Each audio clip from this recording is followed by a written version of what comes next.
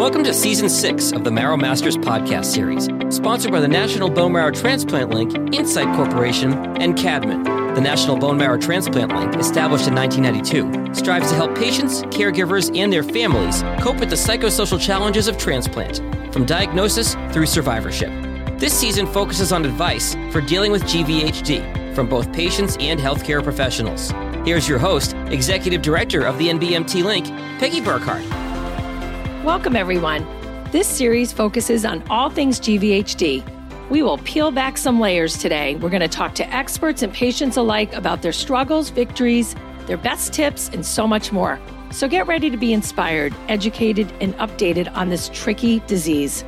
GVHD might be a part of your life post-transplant, but we want you to know and to be encouraged that it most likely is temporary. We're going to learn from healthcare professionals and survivors in this season who want to share with you so that you can beat GVHD and thrive despite it. You'll appreciate their grit, honesty, and determination to help you live your best life with their guidance and experiences. So today we welcome Dr. Edward Cowan. Dr. Cowan is head of the Dermatology Consultation Service at the National Institute of Arthritis and Musculoskeletal and Skin Diseases at the NIH. Wow, that was a mouthful. Dr. Cowan will share his expertise on skin issues as they relate to GVHD. Welcome, Dr. Cowan. It is certainly a pleasure to have you with us today. We have so many survivors and even caregivers who share their frustration with skin GVHD. So let's just jump right in and offer some relief. Well, thank you, Peggy. I'm happy to talk to you today about skin GVHD issues. So, Dr. Cowan, what are the signs of chronic skin GVHD, and how does one know if their skin has actually developed GVHD? Sure. So you'd think that would be a pretty straightforward question, but actually there are really a whole variety of different manifestations for how chronic skin GVHD can present itself. And this is really tricky because patients often aren't necessarily going back to their transplant doctor as often. So trying to differentiate an allergic reaction from an area of eczema or from GVHD can be really a challenge. The two sort of easiest ways to think about skin GVHD are sort of red rashes and sort of scaly, dry sort of eruptions on the skin, and then eruptions that involve the skin's deeper tissues. And you may have heard a variety of terms for this. There's terms called fibrosis and skin sclerosis. Some people use the term scleroderma-like to try to sort of relate it to the autoimmune disease of scleroderma. But all of these sort of sclerotic manifestations are different ways of saying that the skin is thickening in an abnormal way. And this may not have any visible overlying skin rash. It may not even be red. There may be pigmentation overlying that, but sometimes what you just notice is that you can't move as well as you used to. So the skin will be thicker, it'll be less pliable, or you just don't have the normal range of motion of your joints that you used to have. And there's lots of reasons the joints could be limited when you've had chronic GVHD, including just being cooped up in bed or deconditioned for a long time. And so people may not be aware that they're not as flexible because their skin is actually tighter. Okay, well, that's helpful. Many are probably wondering, why did I develop skin GVHD, and what other health changes should I be thinking about to help me determine if I actually have developed skin GVHD? Right. So this is another really important question, again, because you're the one who's seeing your skin every day, and you need to determine when to call your transplant doctor or to see someone to really determine if you need to have treatment for your skin disease. So I think it's important that we sort of discuss some of the risk factors and things to think about. The first thing patients always want to ask is, why did I develop skin GVHD? And in general, the risk factors are the same as the risk of developing graft versus host disease in general. And so obviously, if you're a mismatch in any of your HLA alleles, that increases your risk. And the type of immunosuppression and those things also play an important role. But only a small percent of patients, we estimate maybe 10% or so, develop the skin thickening problem, which is some of the toughest manifestations to treat. So we've been really interested in trying to understand what puts people at risk for developing that. And we think that if people have received total body irradiation as part of their conditioning regimen at the time of their transplant, that probably confers a risk later, and in some cases years later, to developing skin fibrosis. So one of the risk factors that we now think is relevant is actually the type of transplant conditioning that you received. And our data at the NIH has been confirmed in other places as well. Now, this doesn't mean that you shouldn't get that type of treatment because obviously different regimens are done for different reasons. And if you don't get irradiation, you may be getting stronger chemotherapy, and there's pros and cons to every treatment. But beyond that, we really haven't determined if someone has a pre-existing risk factor before transplant that makes them at risk for developing skin thickening. It doesn't seem to be people who have a history of more autoimmune disease or whose donor have had autoimmune disease. And we don't even see that the same antibodies that we find with autoimmune diseases like scleroderma are present in our patients with GVHD with skin fibrosis. So there's a lot we still don't really understand. And when it comes to actually thinking about whether a new skin change is possibly due to GVHD, I think there are a number of sort of things to think about before you talk to your transplant doctor. So skin GVHD is very common in association with other manifestations. It doesn't have to be, and certainly you can have only skin involvement. But if you have new eye irritation or mouth sores or mouth dryness, any other sort of new symptoms that suggest other GVHD involvement at the same time you're developing a new skin rash or new skin tightness, that should be a red flag right away to call your doctor because you may be having a flare in multiple organ systems at once. So the skin is actually a very important signal, and some of the other manifestations in terms of liver involvement and other things may not be detectable. And so it is really valuable to pay attention to your skin. People who have been doing well and your immunosuppression has been tapered because you're doing so well, that's great news, but that is also a time when you're at now increased risk of possibly getting GVHD because that immune system is now released. And if there's a proclivity there to develop GVHD, that's often when it will happen. And then sometimes we see flares of skin GVHD when people have had other illnesses. And this doesn't necessarily have to be a skin problem, but if they've had a flu or pneumonia or some other underlying infection or even a drug rash, often that'll seem to be sort of a trigger to rev up your immune response and sometimes lead to a GVHD flare.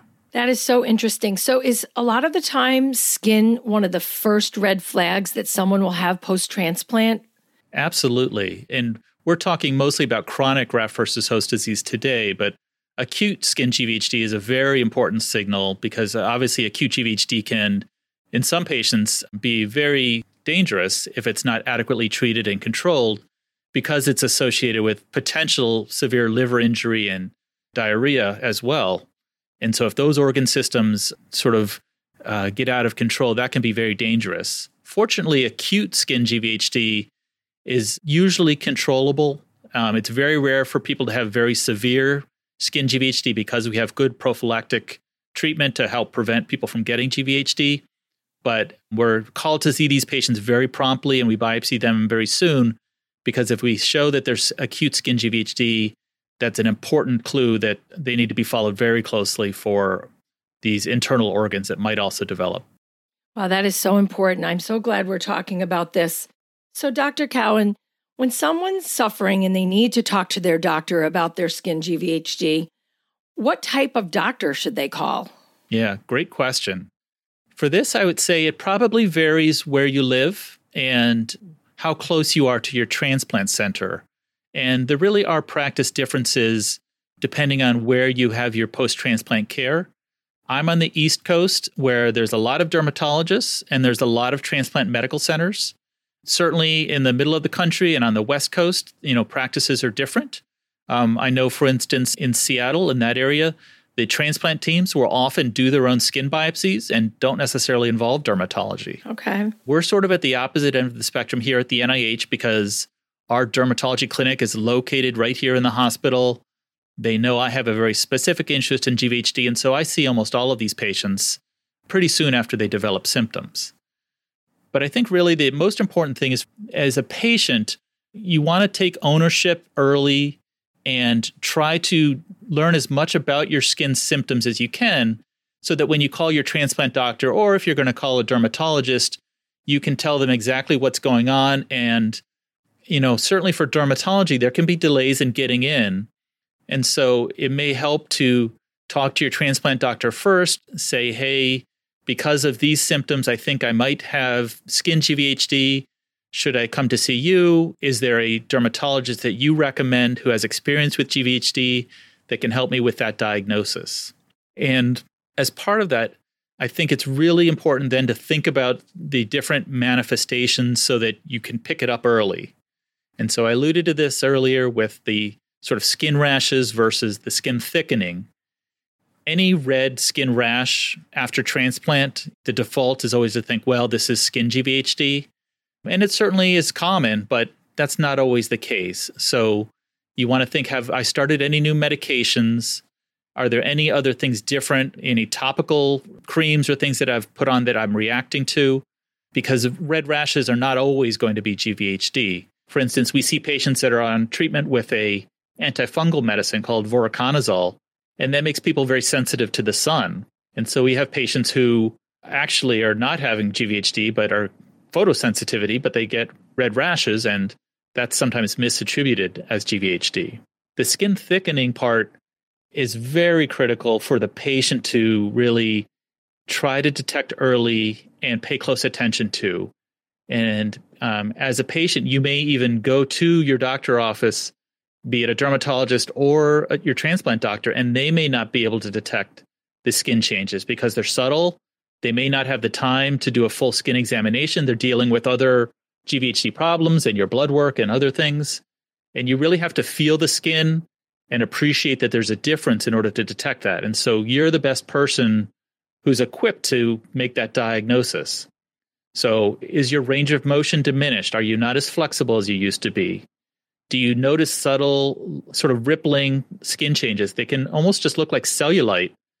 Obviously we think of cellulite in the thighs, but that sort of same subtle rippling can be seen in the abdomen.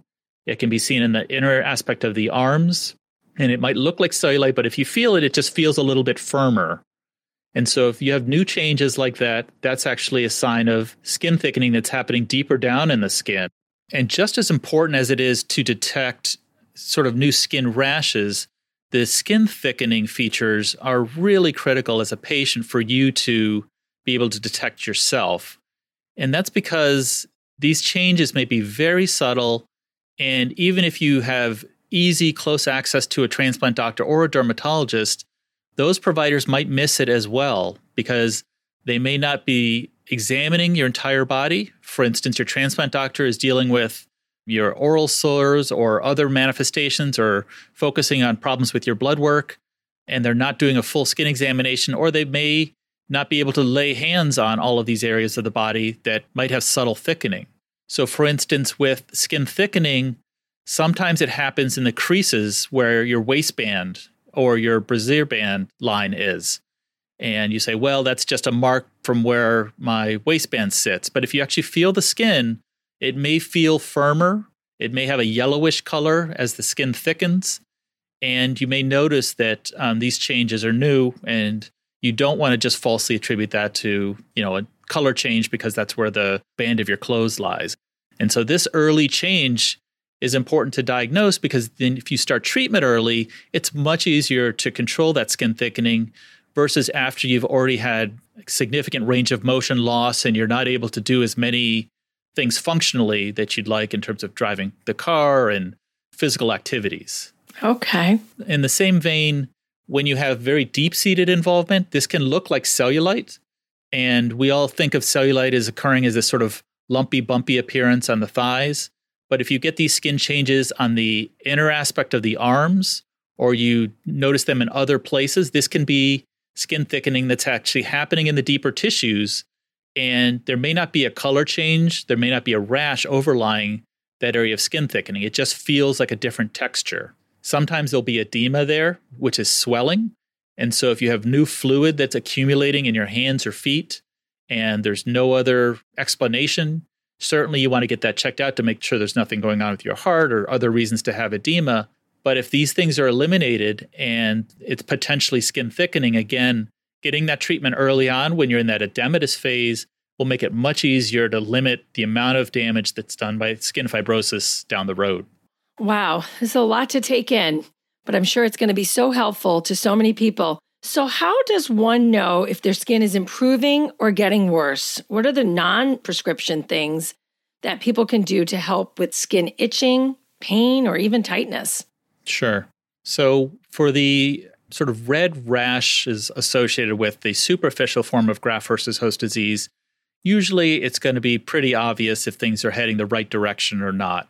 The itching will improve. The dryness and discomfort will improve. Some people have sensitivity even when they shower because the skin is so raw and sensitive. And so these things should improve if your skin is heading in the right direction. It's much trickier to tell whether or not skin thickening is improving. You can definitely tell it's heading the wrong direction if you have new areas where your joints aren't quite as flexible or your skin feels tighter than before. But when it's improving, it improves slowly. And it improves by softening. So the skin thickening doesn't go away overnight or even over a few weeks. It takes several months. And where the skin felt very hard, it starts to slowly soften, but you can still feel there's some abnormality there. If you start to get hair growth back, particularly on the legs, for both men and women, if you lose hair, that's a sign that the skin fibrosis is sort of hurting the hair follicles. And so by the same token, if you start to have hair regrowing and you have to start shaving your legs if you're a woman, or you notice you're getting hair back in areas, that's a good sign. And obviously, if you have increased flexibility, it's important to stay active for a lot of reasons. But one of the best reasons to stay active is that it helps you monitor your flexibility. And so if you feel like things are getting looser, then that's a good sign. But if they're not getting looser and you're trying to do the same activities, that's also very important because then you can say to your doctor, I've been doing this same exercise regularly. It's getting much harder to do it. I don't have the flexibility. And that will give them strong evidence, even if they can't see all of these subtle changes, that things may need to be changed in terms of your treatment regimen. And are there any non-prescription things that they could be accessing to help with the itch?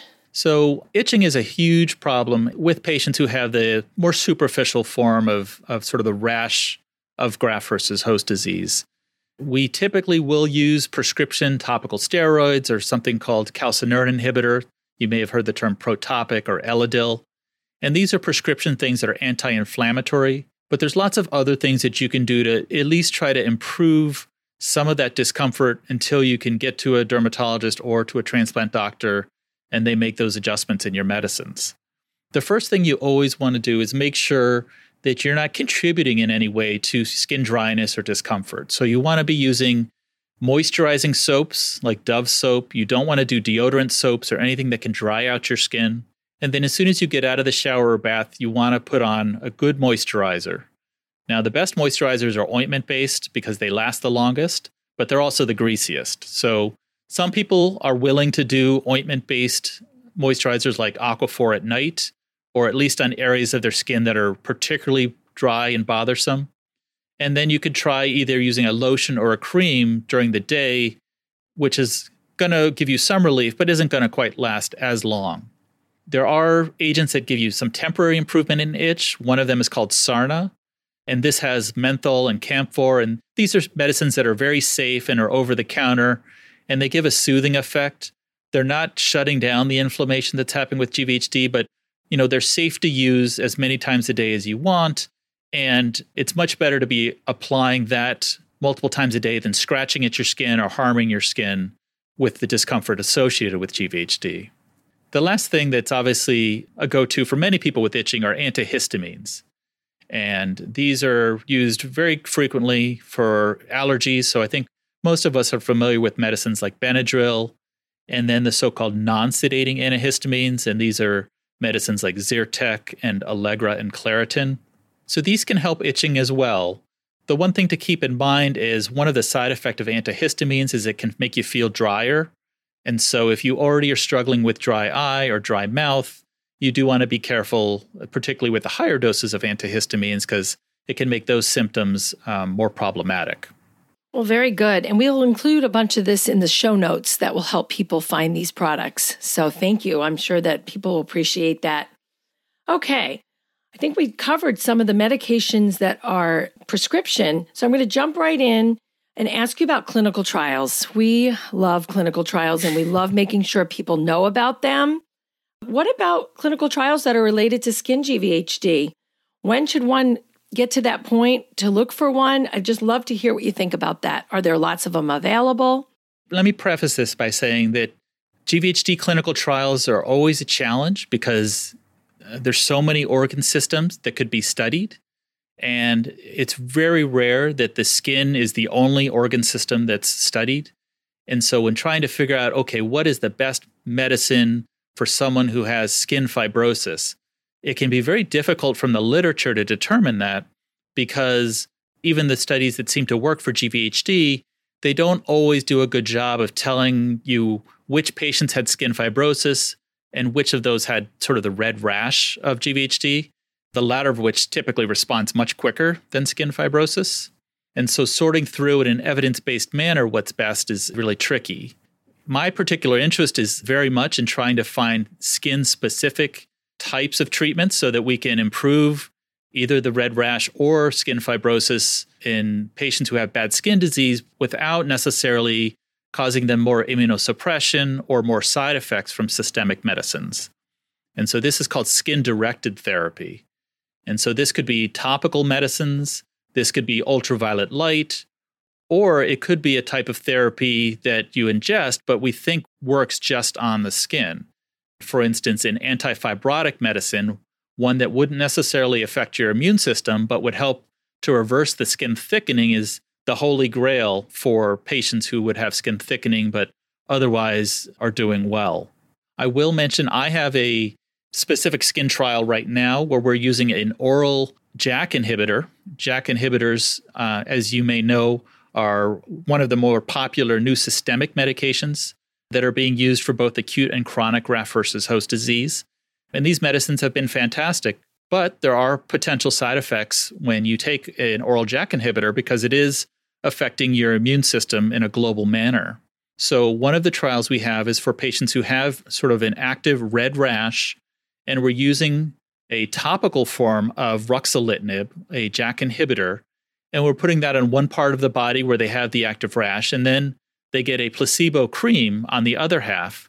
And this is to try to be as scientific as we can be about determining whether or not the topical application will be beneficial to patients who need skin-directed treatment for their GVHD. And where are you with that trial now? Is it going on or is it opening soon? It is going on, and we are actively recruiting. I am sure we'll be able to put in the show notes the link for clinicaltrials.gov and possibly even specifically for the trial. In general, there's a similar trial in New York. Obviously, we're located in Washington, D.C., but the NIH is a great place to do clinical trials because, in general, we can help with travel costs once people do enroll. And so we are open to enrollment for patients across the country. So we are actively enrolling. We're open again in the post-COVID or at least recovering COVID era. And so I would love to have more patients to try to get the trial done and see if this topical approach will be beneficial for patients who don't necessarily need to have systemic treatment for their GVHD. Oh, I'm so glad we had a chance to talk about that because the resources available through the NIH, we just know how important that is. And I'm thrilled that you talked about this particular clinical for topical. So thank you so much. My next question is, what is the long-term prognosis for skin GVHD? Yeah, another really important question, but it's a very challenging question. For patients who haven't responded great to their first-line therapy, which is, conventional immunosuppressive therapy, typically then you're going to go to a second or third-line treatment. And there is a smaller subset of patients that still struggle even with these additional treatments. For those patients, getting back to sort of our earlier question, these are ones that absolutely would be great candidates for a clinical trial. But always it's hard to say when their skin is going to finally calm down and become quiescent. The conventional wisdom is at some period of time, even if all of our great treatments don't necessarily seem to make a big difference, your immune system will sort of equilibrate and hopefully will calm down. And allow your skin to slowly get back to normal. But I always have a lot of difficulty predicting when that's going to be. At the NIH, we tend to see patients who have struggled with different treatments and are coming to see us because they haven't responded great to some of the first and second line treatments. I will say certainly patients who have skin fibrosis, this is a process that takes many months for that sort of skin to thicken, and it takes many months for it to reverse.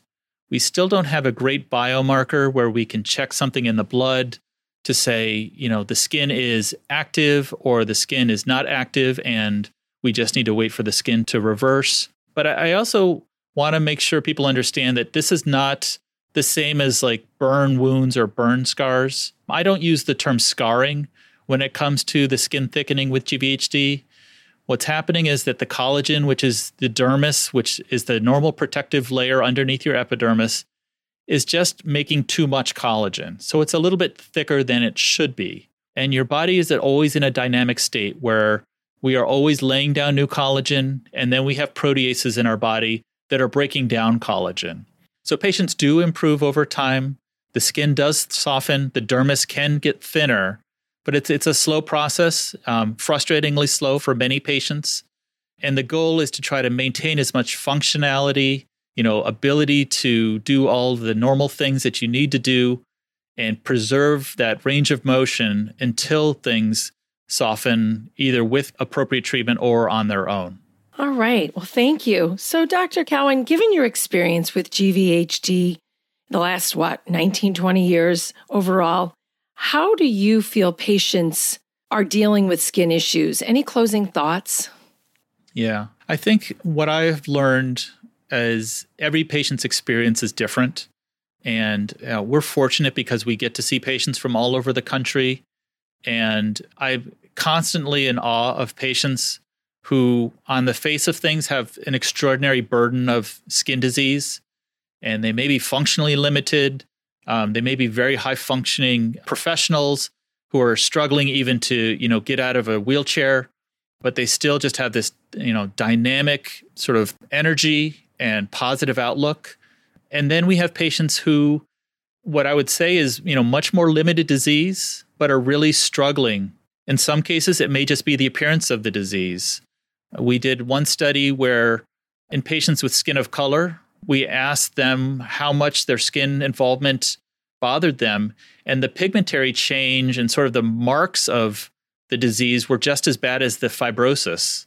And so the visibility of the skin is a huge part of this disease that I think as dermatologists and maybe as transplant doctors, we sometimes overlook. We say, well, we've got to control the fibrosis, we have to control the rash, but then people are left with a lot of damage and pigmentary change, which persists for years. And this can really affect people. The other thing that I really have come to appreciate is that people want to get better, but the resources available to them are not, the same that we have at the NIH everywhere. And this is no more true than when we talk about things like photophoresis, where we're asking people to take 2 days out of their life every 2 weeks or every month and travel to a center that may not be in their city or even in their state. For instance, we've had a patient who had to take a train and a bus and a car in rural Canada in order to get close enough to a transplant center that could perform photophoresis for his GVHD. And so, in addition to dealing with this burden of disease and all of these medications, I think we need to recognize when we ask patients to do things, the added burden that's adding to them, and try to think in a multidisciplinary way what's really the best approach to improve quality of life at the same time that we're trying to improve their disease itself. Well, that's very compassionate, and thank you so much, Dr. Cowan. I just know this is going to help so many people, and it was such a pleasure to talk to you today. Any closing remarks as we end this very valuable session? Well, it's been a pleasure talking with you. If patients have questions, I'm always reachable by email, and I'm happy to talk to people about potential trials as well. Thanks once again for allowing me to speak with you. Oh, thank you so much. And we'll make sure all of that's included in the show notes. Thank you. This has been the Marrow Masters podcast. Feel free to share this episode via text, email, or social media. Don't miss an episode. Follow Marrow Masters in Apple Podcasts, Spotify, or wherever you get your podcasts. And to connect with the National Bone Marrow Transplant Link, visit nbmtlink.org or click on the link in our show notes.